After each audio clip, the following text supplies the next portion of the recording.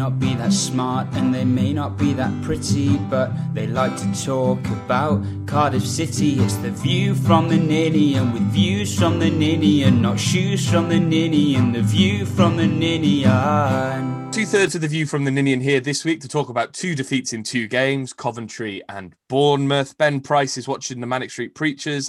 He would rather be there than with us. Do you know why that would be, Tom Phillips? Yes, I think it'll become apparently obvious as we go through the podcast why he's made the better decision. Yes, he has made the better decision. I mean, the Manic Street Preachers are 3 lovely lads with a lovely new album, and we've got to sit here and dissect 2 defeats in 2 games in 2 pretty piss-poor performances. So let's start from the start. Let's talk about Coventry. You've written down here, worst performance since Coventry away last season. Yeah, it was just shades of it again, wasn't it? It was just an absolute shit show from start to finish, to be honest. Like, we just created, well, I say we created nothing. We created one clear-cut chance, which I'm sure we'll mention in a minute. But outside of that chance, we just did nothing all game. They were significantly better than us. They just completely outplayed us all game. And it's a team that we should at least be competing with, if not beating, if we have any chance of going up. And it was drab, very drab. Yeah, it said a lot that their goal came from our long throw, didn't it? And it was the most simple moves. Again, the ball went out wide, through the middle, and we were cut open like, I don't know, a tin of Spam. And there was absolutely no way that we could defend against it. I thought when their striker hit that ball, like, I can never be sure how to pronounce his name. I think it's Gyökeres. Gyökeres or something. Yeah. Gyökeres, yeah. I always get the pronunciation quite off. I thought Baggin had like taken it off his toe. I thought it was a great tackle, but no, it's just he got the shot off just a little bit too early, didn't he? Well, it just looked like Baggin kind of didn't commit, to be honest with you, because he just kind of he'd done the hard bit. He caught him up. And I was kind of watching it thinking he's done enough here. And then he just didn't stick a foot in. I don't know whether he was scared of giving away, you know. He was last man at that point. It wouldn't have been a penalty because it was just outside the box, but he was last man. But yeah, you've got to put a foot in. You know, you've got to at least give him a nudge or something. But he kind of almost backed off. And, you know, it was a great finish. And it's, you know, a player who's been in great form recently. But it was just avoidable. But, you know, they deserved the win. But, you know, it's just another frustrating goal that we could have avoided. And that seems like a really, really common theme. And like you said, it came from our attacking throw-in. Yeah. And it seems like there's 2 ways of beating us at the moment. Running straight to the byline and putting it across, or just running directly through the middle of us, which is baffling, absolutely baffling. I just think it was one of those performances where, you know, with all the hope in the world, we started with Colwill, Harris and Moore up front. We thought, this is it. This is going to be the replication of Forest on, you know, the second half against Forest. But he said it was just completely abject. I think there was no cohesion. There was no obvious game plan. There was seemingly no tactics. I mean, how were we trying to score? Explain any of the chances that we created and how they came about. We created one chance that James Collins missed. Yeah, and it's frustrating because when you looked at the starting lineup, I think everyone was like, "Oh, that's the lineup we want." Yeah, and then perhaps, you know, Mick's just as naive as we are, where, you know, the game started and we had, like you said, there was no clear game plan. You can't, like, he yanked Harris and Colwill off, but to be fair to them, I don't think it's their fault, really, because the ball was sailing over their head. And, you know, and there's no direction to the balls up the field. It wasn't going anywhere. You know, some people, I think, accuse Moore of looking like he wasn't interested. But, you know, with Moore, if things aren't going his way, he looks frustrated. And to be honest, that's just been a common theme of the last few games for us. But also, if you are just lumping balls up to him, like our seemingly only way of playing is lumping the ball to Kiefer Moore and hoping that he does something with it, whether that's take it down, flick it onto someone. And if it doesn't work, then you can't keep trying. It's like the definition of madness, isn't it? It's trying the same thing over and over and over again. And that's what we seem to be doing at the moment, because as a few people pointed out with our Twitter questions, and that we'll discuss in more detail later, there is no plan B. No. And that plan A, it was obvious pretty early on in the game when their defensive line were dealing with Moore. They had an arm on him. The referee, they'd worked out early on in the game that the referee wasn't giving any soft free kicks. Yeah. And from that moment on, Moore was in their pocket, game to over. be honest. Yeah. You know, they were just bullying him. They were, you know, doubling up on him. And, you know, when that's your only plan is just to lump it to him, then they can plan for that. You know, they're not going to get caught out of position because it's the only position they need to be in. And yeah, it's frustrating. A very, very frustrating game to watch. Let's talk about that big chance. Jimmy Collins. I mean, for all the world, it looked easier to score than miss, yet somehow he managed to spoon it high, wide, and handsome. I think he's not had the best start to his Cardiff City career. I think he tries hard, but he hasn't yet put the ball in the goal. And that's kind of emblematic, really, isn't it, of his form at the moment? I'm just really, really hoping he doesn't go full Medine. Like, it just feels like that at the moment. To be fair to me, in some of the games, he should have scored by now, but he puts himself in some good positions. He's won, he wins tackles, he wins headers and stuff. He felt like a little bit like a Kiefer Moore light when he, in the first couple of games where he was doing things like Moore was doing, but not quite as well. So you'd think he would have scored a couple by now, but that chance probably was a free kick. I think NG obviously had his hand in the back of the defender. It was a little bit soft, but it's probably a foul. But once that ball's been put into the box, he's got to put it away. He heads it too well, like the cliche thing, but he does. He puts all his power behind it, and it goes over the bar. And I don't know how he's done it, but I thought he'd scored. I almost started celebrating, but he's obviously coming in for some criticism, but this is in a team where Kiefer Moore, who scored 20 goals last season, has only scored one so far this season. Yeah, one at Blackpool. Is that it? The one at Blackpool. That's the only goal because he hit the post against Forest. I know he hasn't played as much, but if Kiefer Moore isn't scoring in this team, then how do we expect James Collins to be scoring in this team? Well, by putting easy headers on target would be one start. But no, you have got a valid point though. Like, if we're not creating the chances that we were, well, even earlier in the season, there's an obvious omission from the team at the moment with Ryan Giles. I think we said a few weeks ago, just before the international break, that any creative outlet we've had in games has come through him.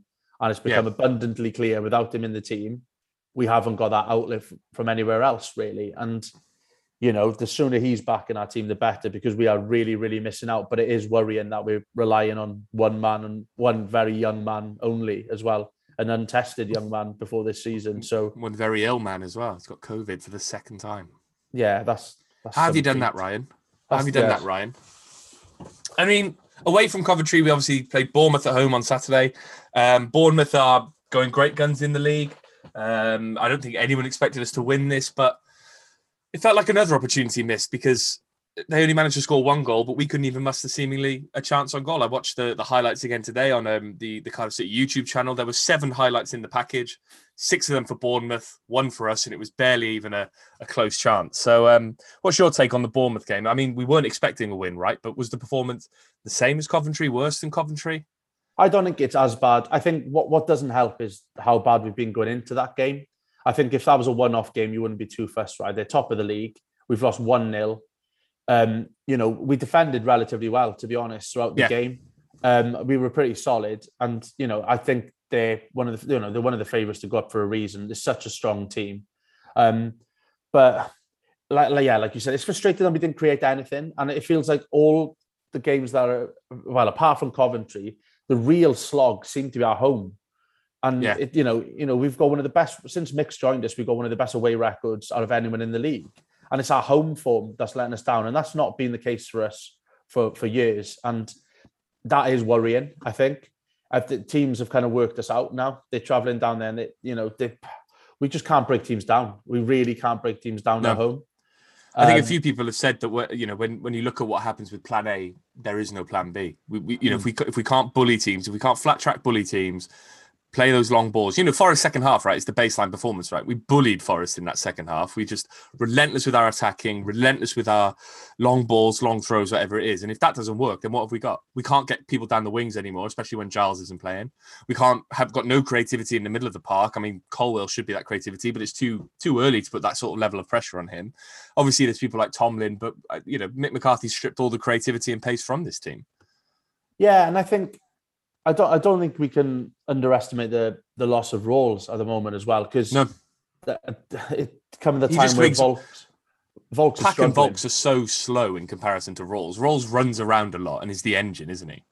Well, I think it was Ash on the commentary for Cardiff TV against Coventry, where he said it's shades of Arta, and that's not a good thing. When Arta was with us, there's a lot of energy and very, very little product at the end of it. I mean, And yeah, Volks is really struggling at the moment, and he needs a break from the team. And we haven't got anyone there to come in for him because Pack, even against Coventry, was probably one of our better players. Even though we weren't getting a foothold of the game, anytime there was a good pass sprayed out, or It's little bit of it's through him.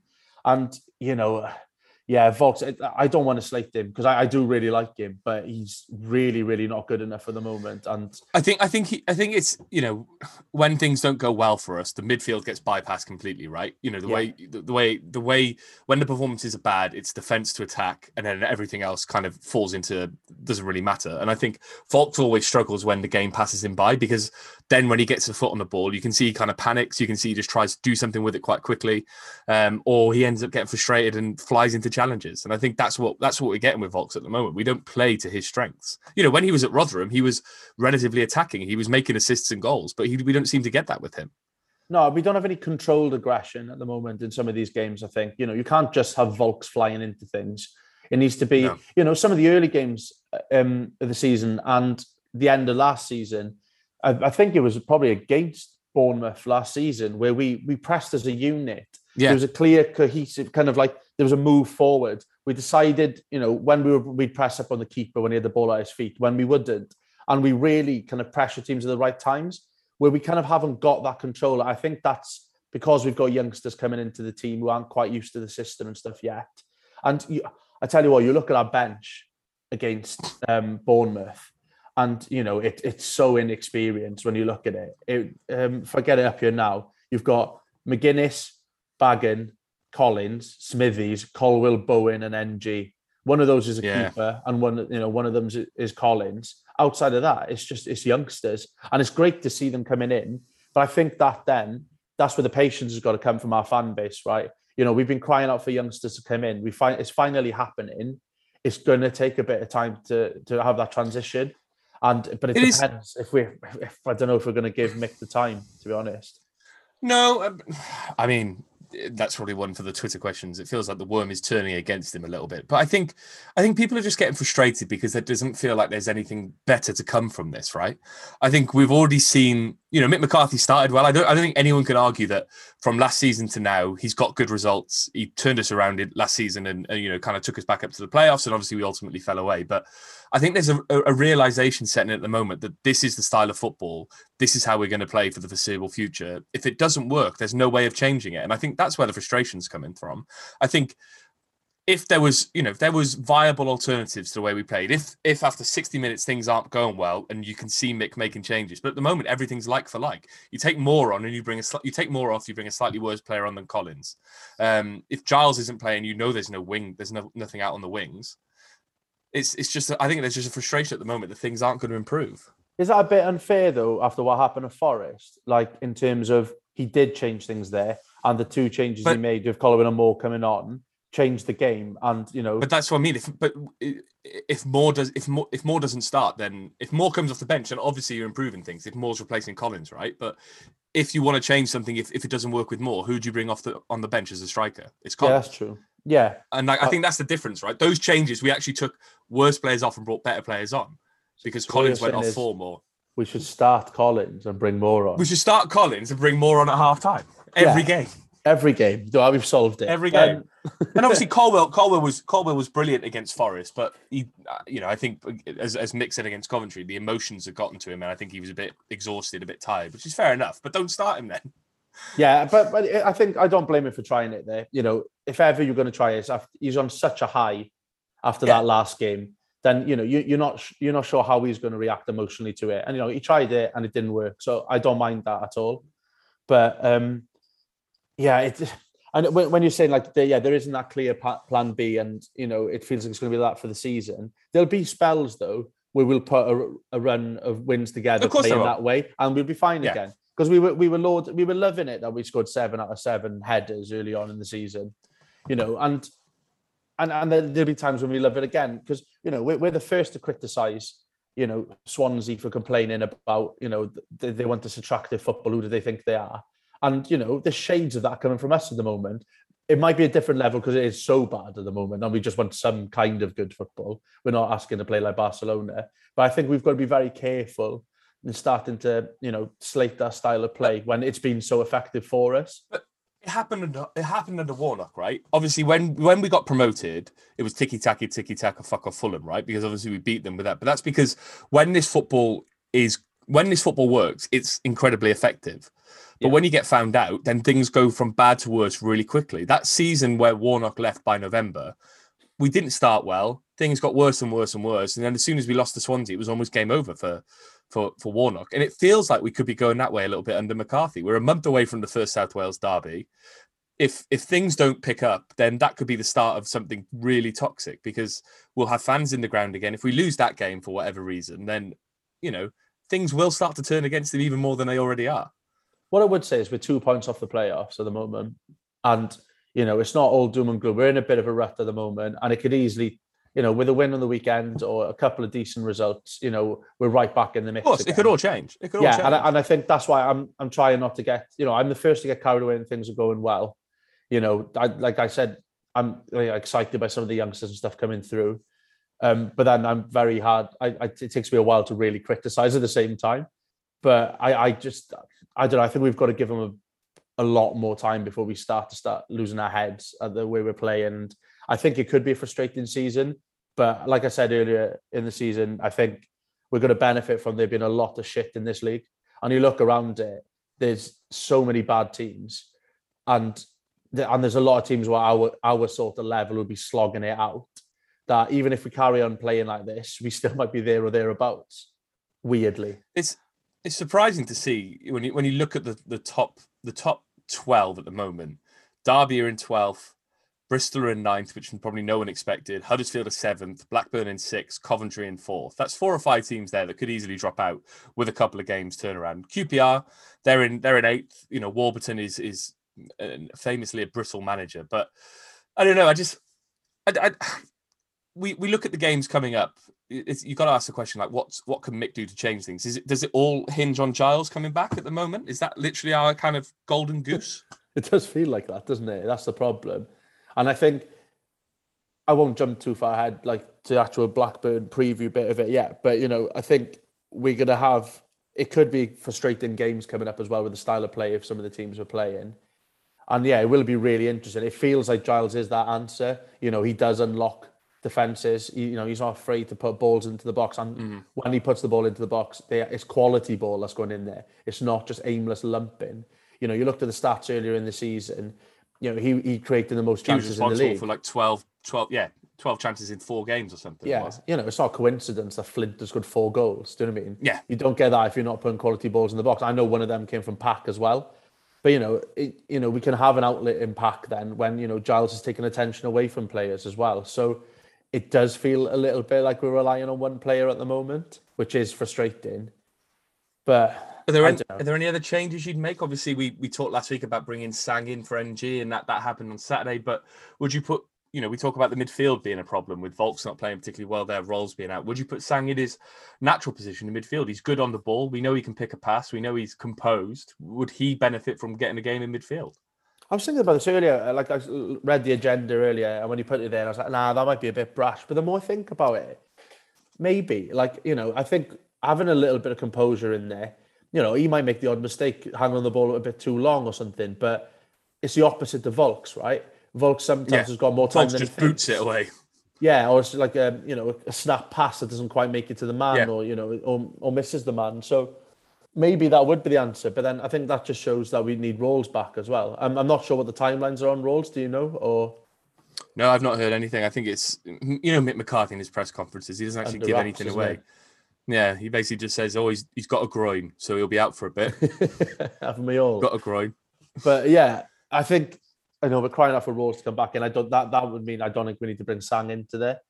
But yeah, something needs to change. But you do look at that squad, and I think I was probably wrong earlier in the season when I said that I thought it was deep enough.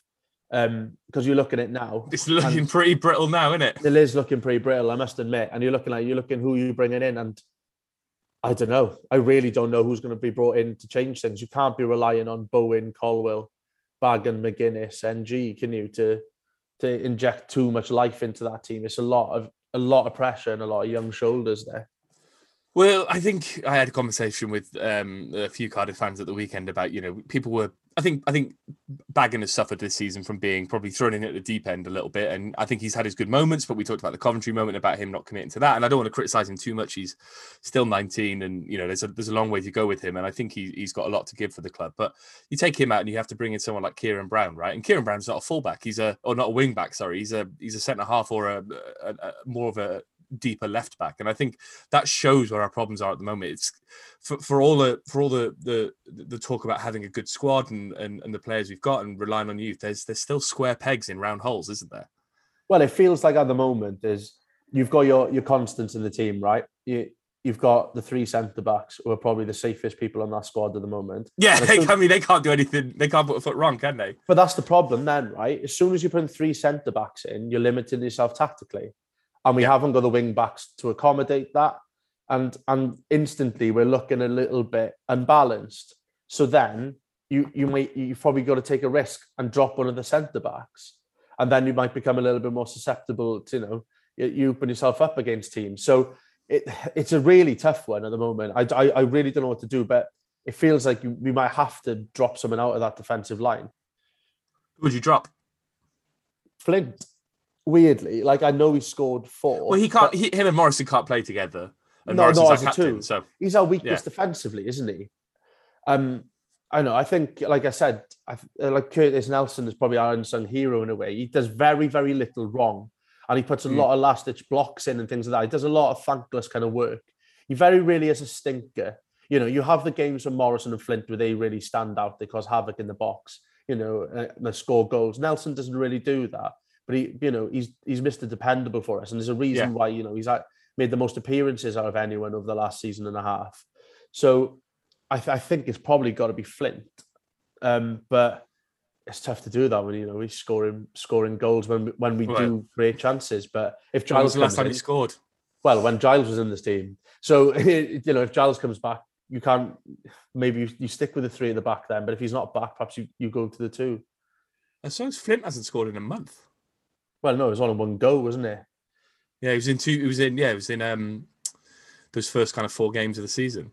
Yeah, exactly. So we're dropping Aidan Flint then. Yeah. What are you doing in the midfield? I don't. You bring in Sang in. This is not my job. It's Mick's job. Come on, no, but I can't talk to Mick now. I got to talk to you about it. Yeah, that's true. Yeah, we've got a surprise for everyone. We actually got Mick here. Yeah, Mick's going to be on now, and he's going to tell us all to fuck off. I don't know. I am. How's Lee Tomlin, Mick? I don't know where he is. Yeah, where he is. Well, he's had an operation now. That's another thing. How long is he going to be out? Does anyone care anymore? No, but not even just about Tomlin. Though. It feels there's a general kind of. There's apathy, isn't there? Apathy is creeping apathy around the whole. Well, half of our fan base are angry and half are apathetic. I don't think there's anyone who's excited, and I think that that sums it up. Well, we could have gone to Coventry on Wednesday, right? We were talking about going to Coventry on Wednesday, and I'm really glad I didn't for that reason. That 1, I could watch it on the red button, class, but also 2, that would have been a fucking miserable journey home. Well, yeah, because the only reason I didn't go was because I ended up getting stuck in work, so I couldn't go, and then I got home, paid £10 for the Cardiff stream, realised 10 minutes into the game that I could have had it on red button. So exactly. And then I paid £10 for that shit as well, just to really rub it in when I could have had it for free. But yeah, that was a shit show all around. And then that's kind of. I was really excited after the Nottingham Forest game. Again, because I'm so fickle in that regard. Of course you are. I get overexcited. Yeah.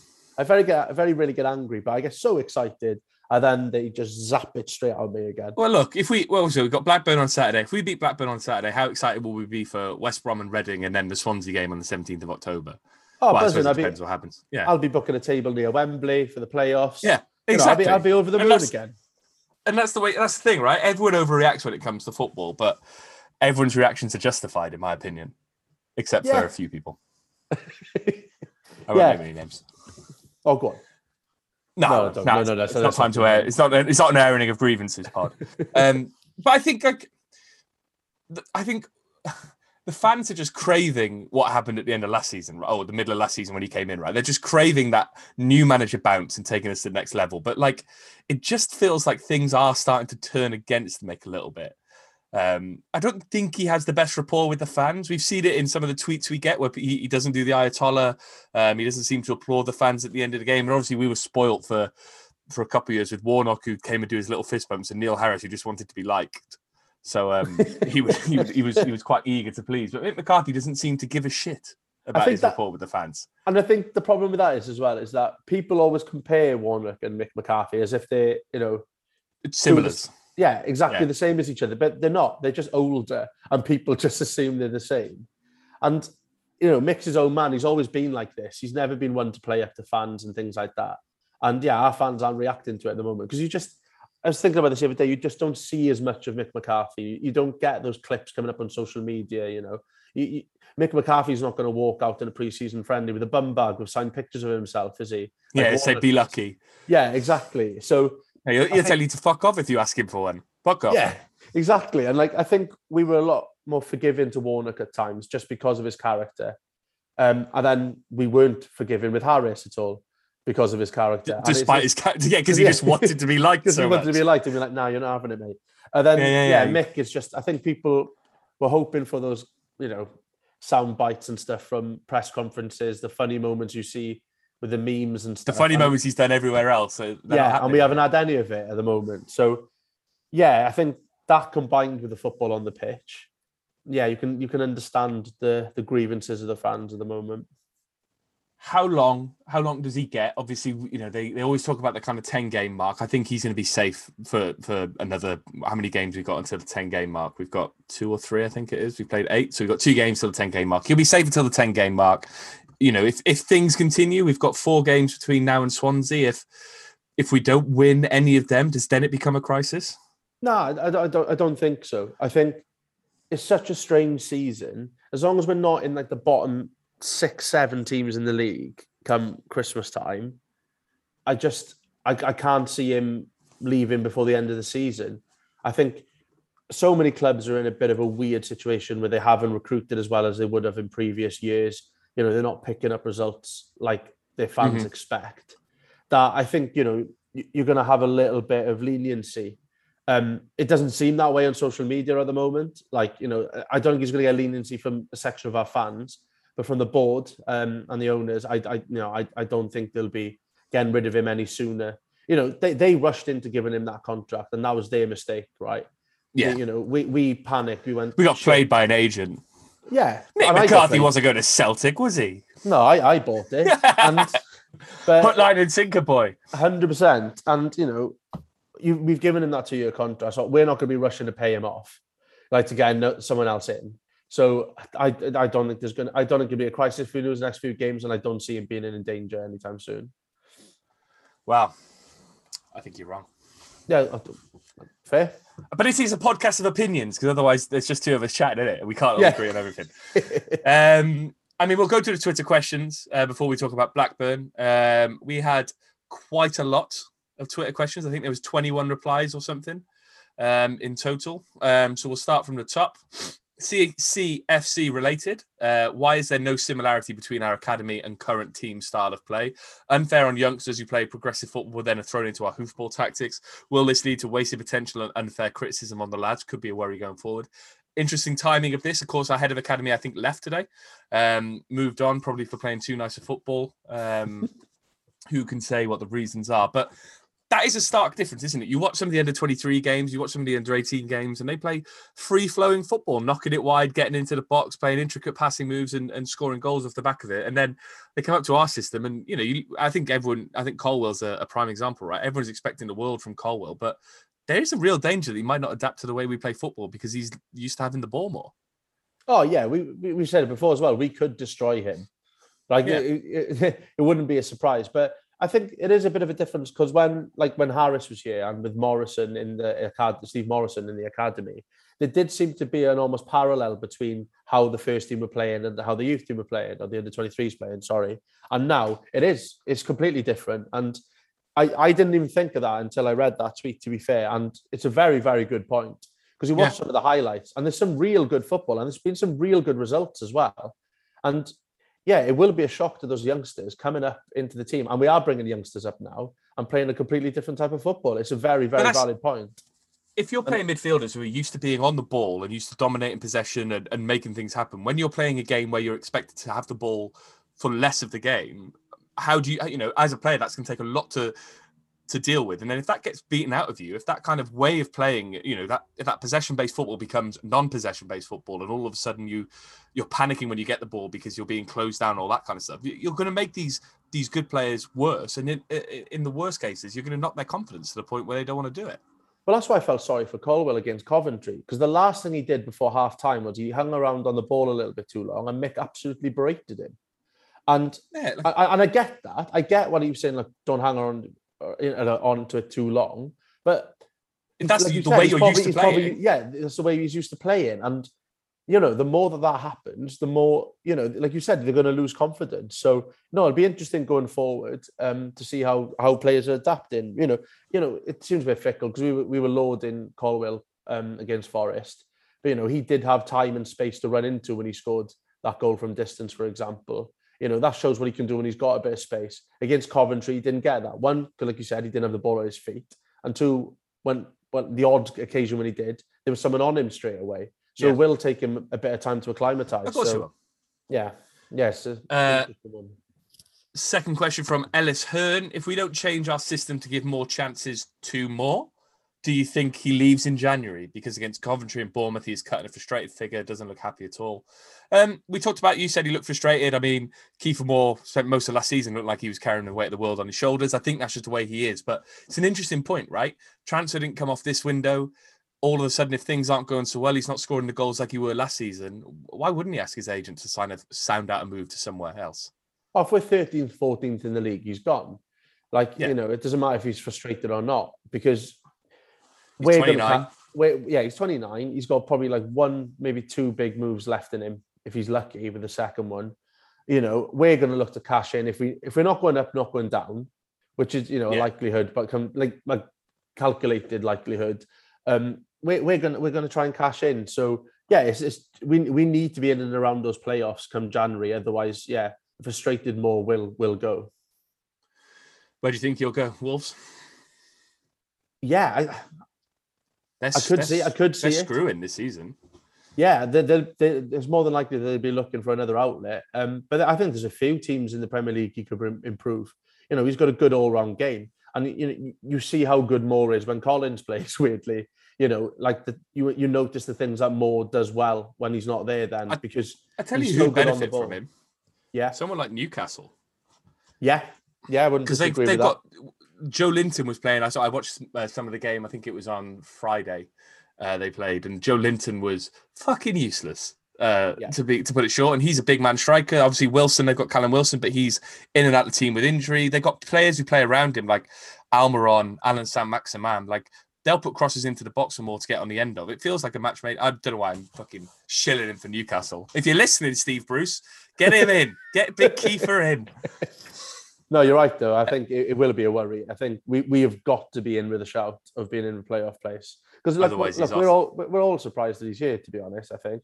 There was more hope, wasn't there, that he'd be here come the end of it. Feels like a bonus season, doesn't it, after last season? After 20 goals last season, then a decent showing at the Euros. Obviously, he was one of the most brought-in players on Football Manager, and it's kind of like the trend was going that everyone wanted him, and then we managed to keep him somehow. Well, because teams don't have a pot to piss in is pretty much the only reason why, isn't it? I'm going to skip one question, save it for last, because it's basically an existential crisis.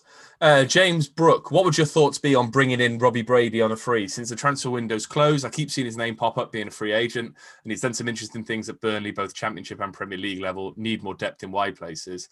McCarthy knows him because he is Irish. I'm surprised it hasn't happened yet, because it's basically just how it works. So, I mean, he's saying what? Mark McGuinness this year, he loves Joel Bagan, both Irish. It does feel strange that we haven't signed him. Would you be interested in taking him on? James Collins as well, Irish international. Irish, James. Yeah, big Jimmy. Right, Ryan Miles? No, he's from Telford. Yeah. Bold call, that. Yeah. But no, it does seem like the ideal signing, doesn't it? And yeah, I wouldn't be against it. We need to. Well, I feel like such a hypocrite. I was saying 4 weeks ago we don't need to strengthen our squad. It now seems like we need to strengthen our squad. And he's on a free. I don't suppose he's going to be on massive wages because he was at Burnley. Obviously, they're not big spenders. Yeah. I don't know. I'm just making stuff up here. I wonder how much he was paid. What's his name? Robbie Brady. He was. Oh, apparently at Burnley he was earning 33 grand a week. Yeah, we're not going to pay that away. But who will pay that? So I mean, yeah, I wouldn't be. Good for him. He went from Norwich on 18 grand a week to Burnley on 33, almost doubled his salary. Oof. Yeah, I wouldn't be surprised. 1.7 a year. Wow, let's hope so because we need something to change. Nathan L, CCFC, is 5 at the back pointless when neither wing back risks really going forward a lot of the time? Feels like we can play that system for defensive reasons, so Moz and Flint can play together and set pieces rather than any real attacking football. It's an interesting point. I feel like one of the things that has been missing for me from last season to now is Perry NG. I think there were times last year where NG led the press, didn't he? He came up from the right wing back slot. He was getting past the halfway line and putting pressure on their wingers and their wing back, and that's where a lot of our attacks are coming from. He doesn't seem to do that this year, and I think that's having an impact on the overall way we play. I thought he was one of our most lively players, let's put it that way, against Coventry. Oh, he was, no doubt about it. I think he's playing in a slightly different way. He was less effective, I'd say, in that game, but I think there's shades of him coming back to that form. I think like apart from probably Pack, him and Pack looked like our better players in that game, and I think he will become one of our threats again. And like I said, like you said earlier on, the chance for Collins came from Perry NG. So he is creating, he's trying to get things going, and I think it will come good for him as well. But yeah, I think you're right. I think that's what we are lacking is kind of that kind of attacking intent from that position. Would you play Giles there when he's fit?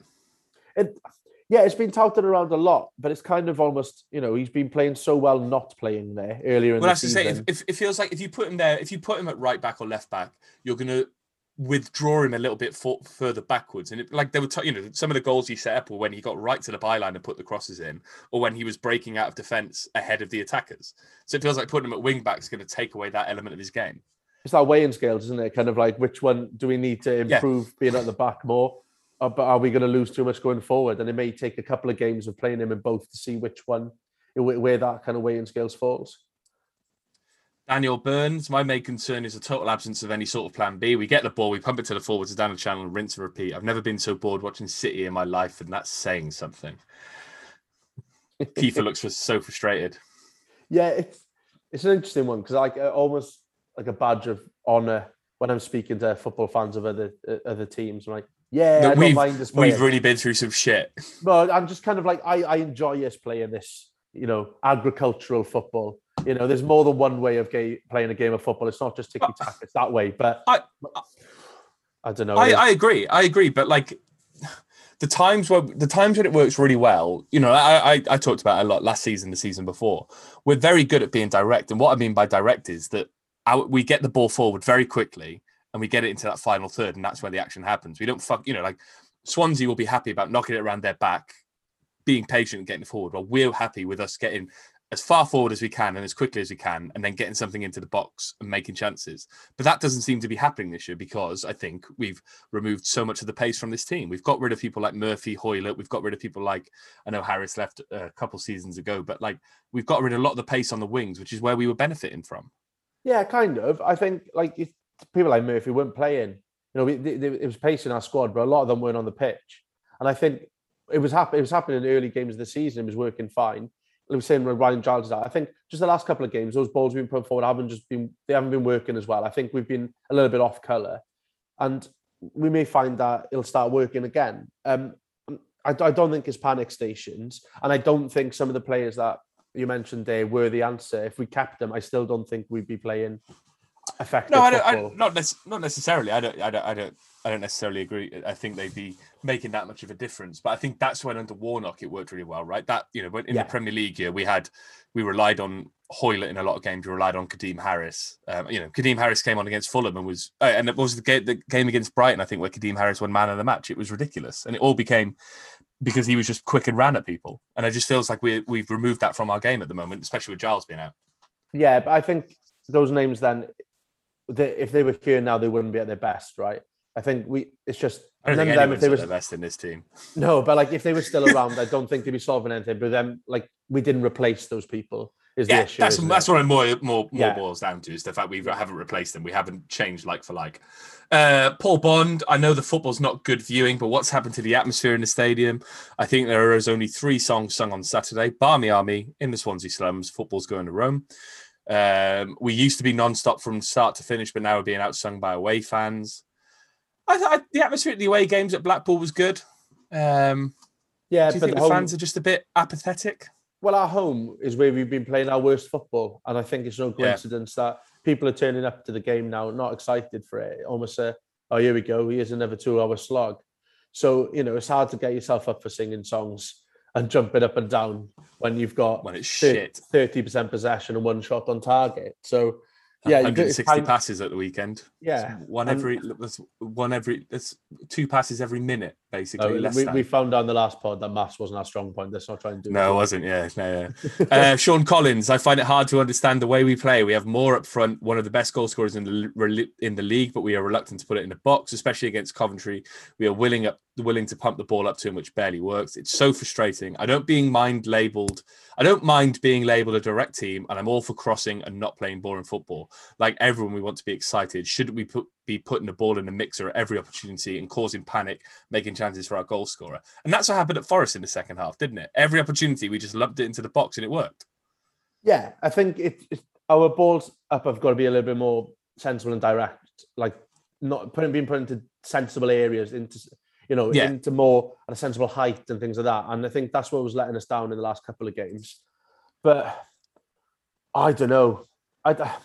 I do think that it's a minor blip. It's absolutely fine. We've been off colour for a couple of games, and we're going to mark these words down for 5 games time. Yeah, this is going to be me making an absolute arse of myself when I come back on the pod on Sunday. When all of a sudden we've got like people with bed sheets saying McCarthy out on it. Yeah, when we've been battered 5-0 by Blackburn. Stood there stoically going, McCarthy out. JPEG by Joe. The decisions to release the likes of Bennett, Bamber and Hoylett felt right at the time. However, do you think we are paying the price for losing players with a wealth of experience, or you still believe it was time for them to move on? And this links into another question he asked, which is, do you think that Baggin has far too much pressure on his shoulders for a young lad? Surely buying another more experienced LB to help mentor him would have been a wise decision. I think when you look at Joe's question, Bamber was handled really badly, but I do think it was probably right to move him on because he wanted to play more football and we weren't going to give him that. Hoylett, the relationship had come to an end. He barely played last season under McCarthy. McCarthy clearly didn't fancy him. I know with Bennett, there was a contract offer. It didn't work out. He then got injured, which meant that we weren't going to give him a contract. But it feels like Bennett's the one we're missing the most, right? Linking into that second question about Baggin, because as much as Baggin could be good, there's really no one to mentor him at the moment. Yeah, I think that question's in 2 parts in a way, isn't it? Like, and I think we just touched upon it in terms of, I think it was the right time for all of those players to go, but then you've got to replace them. And if we're not replacing them, then we've got to give the youngsters who are coming in a bit of time. And, Baggin, there was only a few weeks ago where people were saying, he's the best prospect we've had in ages. And, he had some fantastic games and he is a threat and he's going to make mistakes. So I think we could have done with a couple more experienced heads coming in, but I think the youngsters we've got are good enough. It's just we're going to have runs like we're currently having where we haven't really got those experienced heads to make an impact in games, and a couple of games are really going to pass us by. But Baggin is it's good for him because he's going to learn from these mistakes. And I think Mick came out and said this week about Colwell's going to learn from these experiences as well. They'll definitely benefit from it.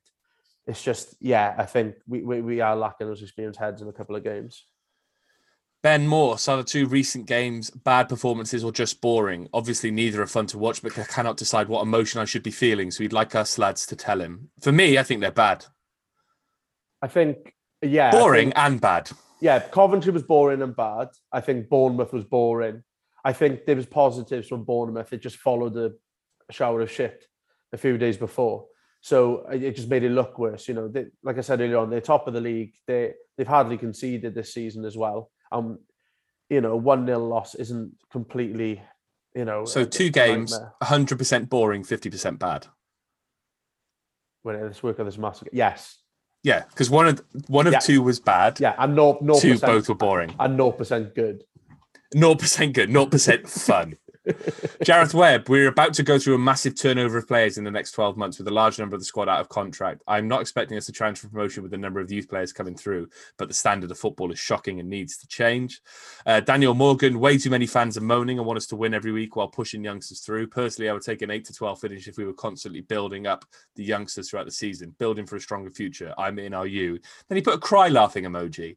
So I'm not sure if he's being sarcastic. But it's almost like Schrodinger's youth players, isn't it? Like simultaneously, Colwill is ramped up and hyped as the best youth player we've had in so many years. Yet we're still sat here going, but we shouldn't be expecting the world from him at the moment. And it's true, but like, I don't think there's a need for a trade-off, because the squad we had should have been good enough. A lot of the squad were good enough for a promotion push 2 years ago, a playoff push 2 years ago, and we kind of got this smattering of youth players to make it look a bit nicer. But I think it's just the style. I think people are just getting fed up with the style of football more than anything. Yeah, but like I said, we were loving it a few weeks ago when it was effective. We just want effective football. At the end of the day, I think that's it. It's effective. We just want to win games. Like, you know, if you're playing good football and losing, it kind of it gives you a little. You see bit the means to the end. Yeah, where here, because we're playing that direct style of football and losing, you lose your head a bit quicker, right? But like we said, if we win on the weekend, it'll be forgotten again.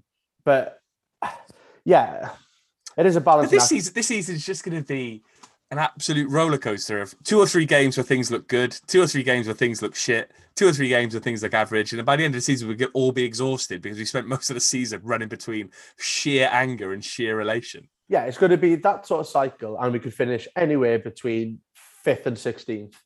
And none of it would be a surprise if you finish anywhere there, because, like we said earlier, teams are much of a muchness in this league. And on the weekend showed it. Like, we lost the game, and we hardly moved anywhere in the table. We're just as far off the playoffs as we were, because, you know, teams that were tipping to win games, Fulham lost, QPR lost, you know. So these last few games aren't at the end of the world because we haven't lost touch of them yet. We're not floating by the relegation zone like other clubs we know. So, you know, it's not the, you know, let's not hit the panic button yet. I'm not sure I would take 8th to 12th with youth. Like you said, like, it doesn't need to be a trade-off. We can blood these youngsters in and we'd still have a chance of playoffs.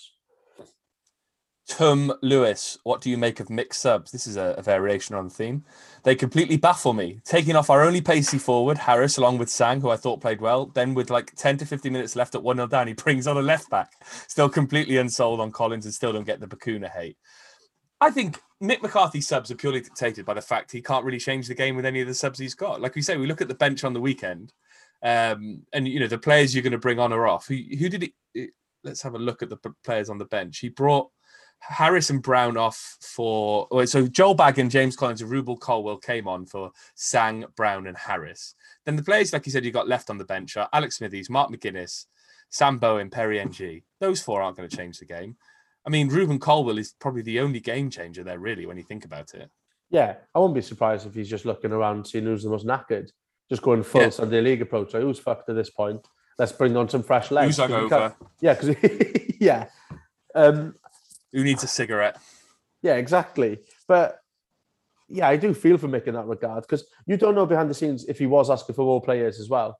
Do you know what I mean? It's not all his fault. We haven't strengthened the squad. We haven't brought players. He's completely hamstrung by the finances and all that kind of stuff. I don't think it's all on him, no, but it's just he's the figurehead, isn't he? Yeah, and I think the one thing that hasn't been mentioned so far as well is we've got a very kind of thin squad when we look at it now, and there's still rumours that Harris might go out on loan in January, which has come up on Twitter today. And if that happens, that is absolute madness. You know, he's hit a bit of a purple patch. He's been called up for Wales. He was Wales's brightest spark against Estonia. If we are genuinely thinking of sending him out on loan again in January with our you know, with the current squad we've got, that is absolute madness. It really doesn't make sense, does it? He's a Welsh international who's playing well for Wales, and we're going to loan him out to somewhere like Fleetwood. Yeah, let's see what happens. Perhaps it's bollocks, but it seemed a pretty strong rumour earlier on, and that would be, like I said, absolute madness if it does. A load of shite. Bluebirds passed. We can't threaten the opposition from anything barring a set piece or a cross. It's just the lack of imagination that is boring me to tears. I can take long football if there's a bit of oomph to it, but we're just so slow and dull. Common theme. Gonzo McKenzie, no question this week, but he said, too busy working on my Ben Price. Can I have your shirt signed? So Ben Price. That made me chuckle. That was quite funny. We'll look out for you at the next game. And Josh Morrill, do you think 5 at the back is ruining football? Viva 4-4-2. I like a 4-4-2. The 2 questions I skipped over because they were existential crises. One was from James Davis. Our attempts of blunt force trauma will probably see us comfortably into mid-table mediocrity this season, but without pace and even just a bit of creativity, it'll never see us into the top 6, and it surely can't be seen as a recipe for longevity in the EPL. Where is this club going? And Scott Salter, friend of the pod, former podcast host, simple question, what's the point? I.e., where is this club heading? It's just an endless cycle of the same shit, needs a reset. If and when Mick goes, because he doesn't stick around for long at most clubs, is that the time for the reset, or is it just going to be let's get Warnock back? No, this is not going to be let's bring Warnock back. Why not? Because soon he'd be like a head in a jar, like on Futurama. Like how long? But still travelling up from Cornwall. Yeah, but I don't know. This endless cycle of where we go in. We've had promotion to the Premier League twice. It's not like it's bad endless cycle of like it's not like a Rochdale where they've been in the same league for 25 years. I think we've been spoilt, really. And at the moment, we're asking if this is a crisis when we're 2 points off the playoffs after 8 games. It's not, I think we've just been a little bit spoilt as a fan base. Yes, the football is boring. There's no escaping that at the moment. But I think, I think we've all been cooped up a little bit too long over the last couple of years. And, I think it's getting to us slowly. You don't think that, when the next manager comes in, there doesn't need to be a conversation around where we're going as a, because we've already talked about it in this podcast. We've already talked about in this podcast, like, how do you link up the youth team with the first team? Surely there's an ethos that runs through the club. But that's what Harris was, wasn't it? Like, we looked at that when he came in. A lot of people but Harris wasn't effective. No, I know that. But that's what I'm saying. It's not like we haven't tried it. We tried to bring in continuity there. When we brought in Harris and Morrison came in as a youth team coach, they knew each other. We were doing parallel football between the both. It just didn't work out. It's not like we haven't tried it. We haven't gone dinosaur. But parallel football means football that doesn't meet up. No, working alongside each other, parallel, isn't it? Yeah, but they never meet. Parallels between two shall never twain. We've been bringing in the youth team players through, so it's true. And at that point, but no, I think we have tried different things. And what happened was we tried with Harris, we panicked, so we brought in someone who we thought was similar to Warnock. And we'll probably just do it again. If Mick McCarthy goes because of unsuccessful football, we might try a young manager again. But I don't think I'm not sure if we need this master reset that, I think a lot of our fans are longing for. I could be completely wrong, but I reckon reset on the club completely, change the ground, change the name, change the fans. We've been there with all these changes before. Let's not go there. Yeah, we have. But no. What do you think then? Do you think it needs from top to bottom a completely new ethos? I don't know if it needs that, but I feel like we're getting into a position with the ownership, the CEO, the directors, we even talk about the marketing and things like that. Everything just feels stale at the club. It is flat. I think it's flat. And I don't want to criticize because there's so many good people at the club. We interact with people from the club. I call people at the club my friends. I have these conversations with people, but it just feels like from the outside that everything's a little bit flat and stagnant.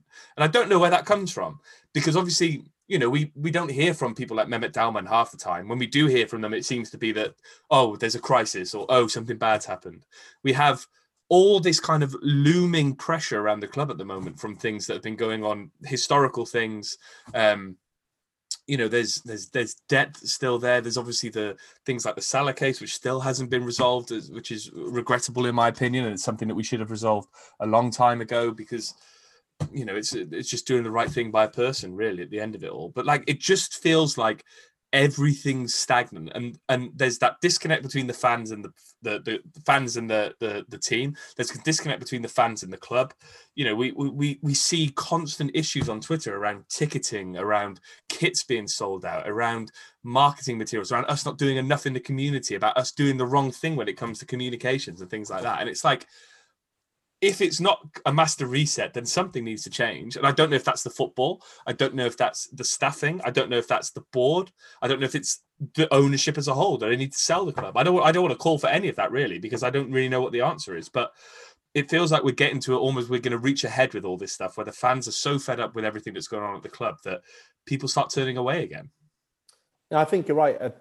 I agree that maybe I'm being dramatic. No, I'm glad I asked you. No, I wasn't going to bother, but I'm glad I did. No, I think that's why I don't think we need a master reset in terms of the team or the management style, the people we bring in. I think you're right. I think it's a lot further up in the club, and I think it's bang on. Like, I think you'd see a lot more kind of fans going there with a little bit more pressure off the players and stuff from them. I think they'd go there with more pride. Yeah, if they were, happier with other aspects of their footballing life from the club. Yeah, I completely agree. I feel like there's an extent of over the last, from the red kit, this probably even goes back further than that, but from the red kit to now, there's an element of the club taking the fans for granted. Like we've always been, even actually go back to Ridsdale, under Ridsdale, where he said, all buy your season tickets in fucking August of 2 seasons before, and we'll buy you a nice shiny new player in January, and it all went on a tax bill. And that was because that was taking advantage of the fans' commitment to Cardiff City. And I feel like that's continued on through there. And we give a lot to the club, and they don't necessarily give a lot back to us. Yeah, I think you look at Wrexham and stuff at the moment. I think that's what makes it look worse. Then doesn't it? I want to go support them. Yeah, like if you have your Ryan Reynolds and a Rob McElhenney coming into a club like Cardiff, it could transform it. Obviously, that's an absolute. That's a one-off. It's not going to happen. But we're not looking for something like that, are we? We're just looking for a little bit of interactivity. A little bit where we feel like we've got a bit of association to the people who run the club, and it feels like our voice is heard, right? Yeah, they've been completely vacant. They haven't been there for a long time. Absent. No, they haven't, and I think I think Chu's a decent bloke. I think Vincent Tan, for all the mistakes he's made, has turned into a decent owner down the line. But I think there's a few, one name there notable by his absence is someone like Dalman. I don't really know what the guy does day to day. I don't really know what the guy stands for. And we have those. We the only information we seem to get from the club is from the supporters trust. I think the supporters trust are doing a good job to try and fight for us as a fan base. But we hear a sort of quarterly meeting from them, and it's like, where's the more of this? The press conferences now under Mick are even more. He gives so little away. He doesn't even know where Lee Tomlin is. Where's Lee? Where's Lee, Mick? Don't know. Haven't seen him. Brilliant. Cheers. It's a fucking point. Anyway, we'll talk about that. We've got Blackburn on Saturday, haven't we? Blackburn away, Saturday the 25th of September, Ewood Park. Here's a fun fact about Blackburn. They're in 6th. They're 2 points ahead of us. Recent results include big 0-0 draw with Barnsley, beat Hull 2-0, big 2-2 draw with Luton, 1-1 draw with Middlesbrough, drew with Millwall, lost to West Brom, beat Forest. I mean, they beat Swansea as well. Well done for that. It's hardly an inspiring season yet. They're in 6th. Yeah, and look at the stats from their last game as well against Barnsley. They created even less than we did against Bournemouth, by the looks of it. And they're a team that they're good on the break, a bit like us as well. They're good in those transition plays. I think Marcus Schopp said that himself, the Barnsley manager. Both them, Barnsley and Blackburn, are similar. They're both better in those transitions. So they kind of cancel each other out. And it could be that case again against us where, we're not going to go and attack them. They're not going to come and attack us.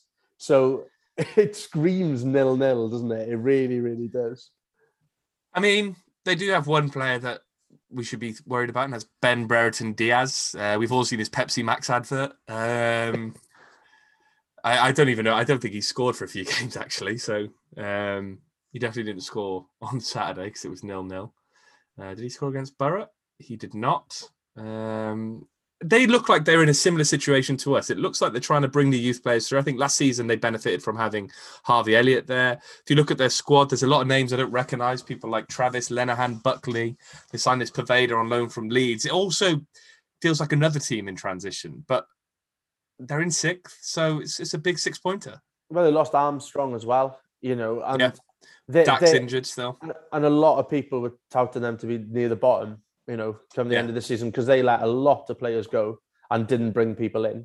And, if you looked at this before the season started, you're targeting this as a potential away 3 points. And to be honest, I'm still looking at it as that. I think even though they're above us in the league, I think that's a little bit of a false one there. I think they're one of those clubs who probably will find themselves slowly trickling down the league as the season goes on. So there's not a lot that this has come back and bite me in the ass.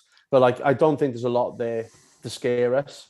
I don't think they're going to absolutely like scythe through us. Not going to bombard us, are they? No, I don't think so. And I think this is the ideal kind of game now, because we're weirdly better away from home normally. To kind of get 3 points on the board and kind of get the momentum going again. Because there was momentum before. That Bristol City game was the killer, wasn't it? We would have gone into the international break unbeaten, and how things have changed since then. It's gone very doom and gloom since then, because the international break came at that time where we kind of forgot about the good period beginning of the season. So a game like this would be the ideal kickstart to kind of get that good feeling back in the crowd. And will they? Yes, they will, Ben. So what team are you putting out? What changes are you making? Are you starting Colwill again? No. I feel sorry for the lads still from the Coventry game. No. No. I possibly would, actually.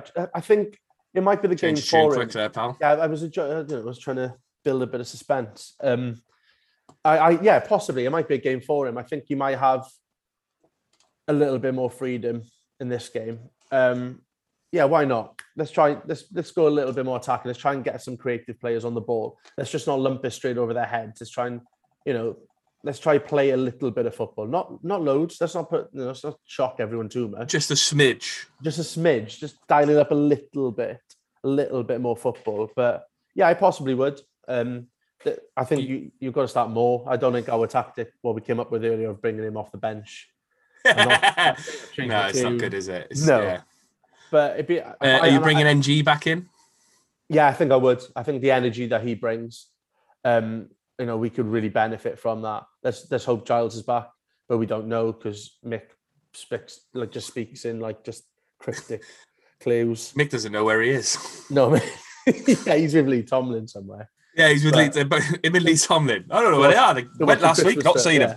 Watching Christmas films. Tagging each other in photos in Portugal. But yeah, no, it'd be interesting. I would be tempted to maybe move away from that 5 at the back. But I don't know. Have we got the personnel for it? I think it depends if Rolls comes back in or not. I just thought I'd have a look at Ryan Giles' Instagram to see if there's any hint. But he's got a private account, so I can't look at him. Oh, that's a pity. That is a pity. I'd like just to know what he's up to. I had another question there, but I've forgotten what it is. If we lose this game, is it Mick McCarthy out?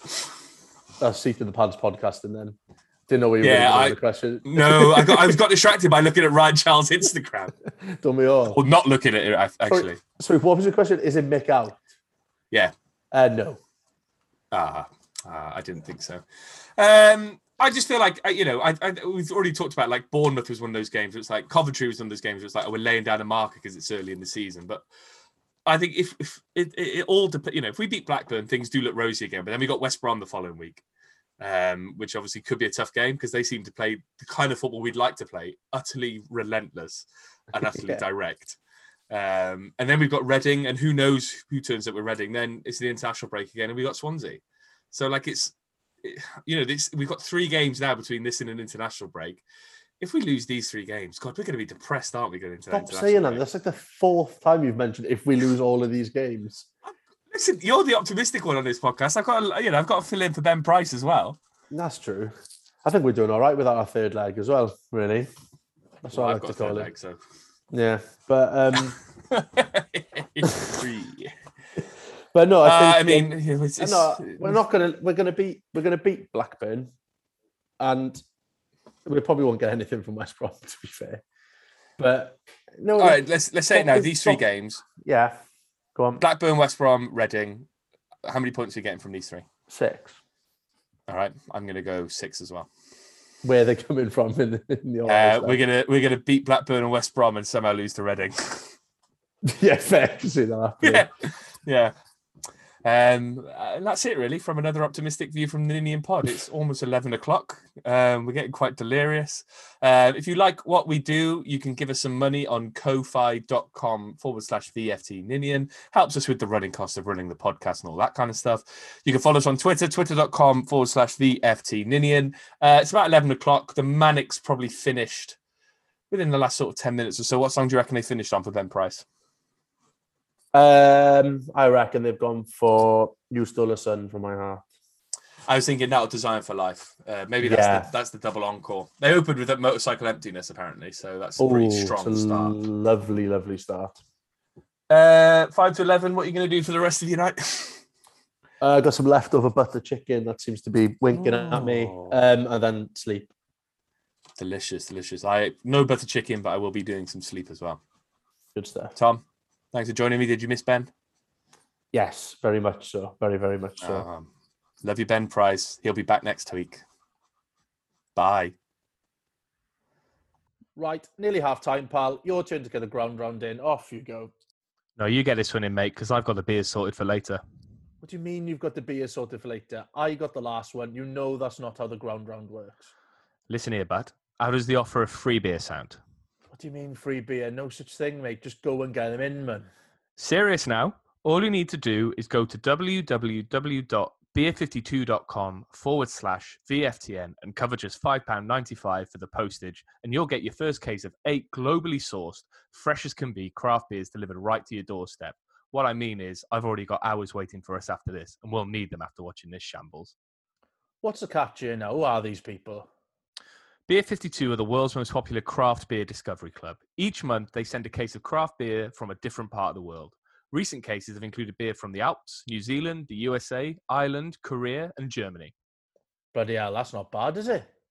Yep, and if you do change your mind, you can pause or cancel your account at any time you like. Cracking. So how do I get it again?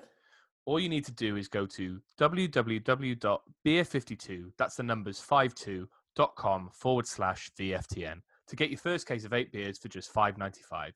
That's www.beer52.com/VFTN. Sound? Pie with a pint then? You know I never say no to a pie.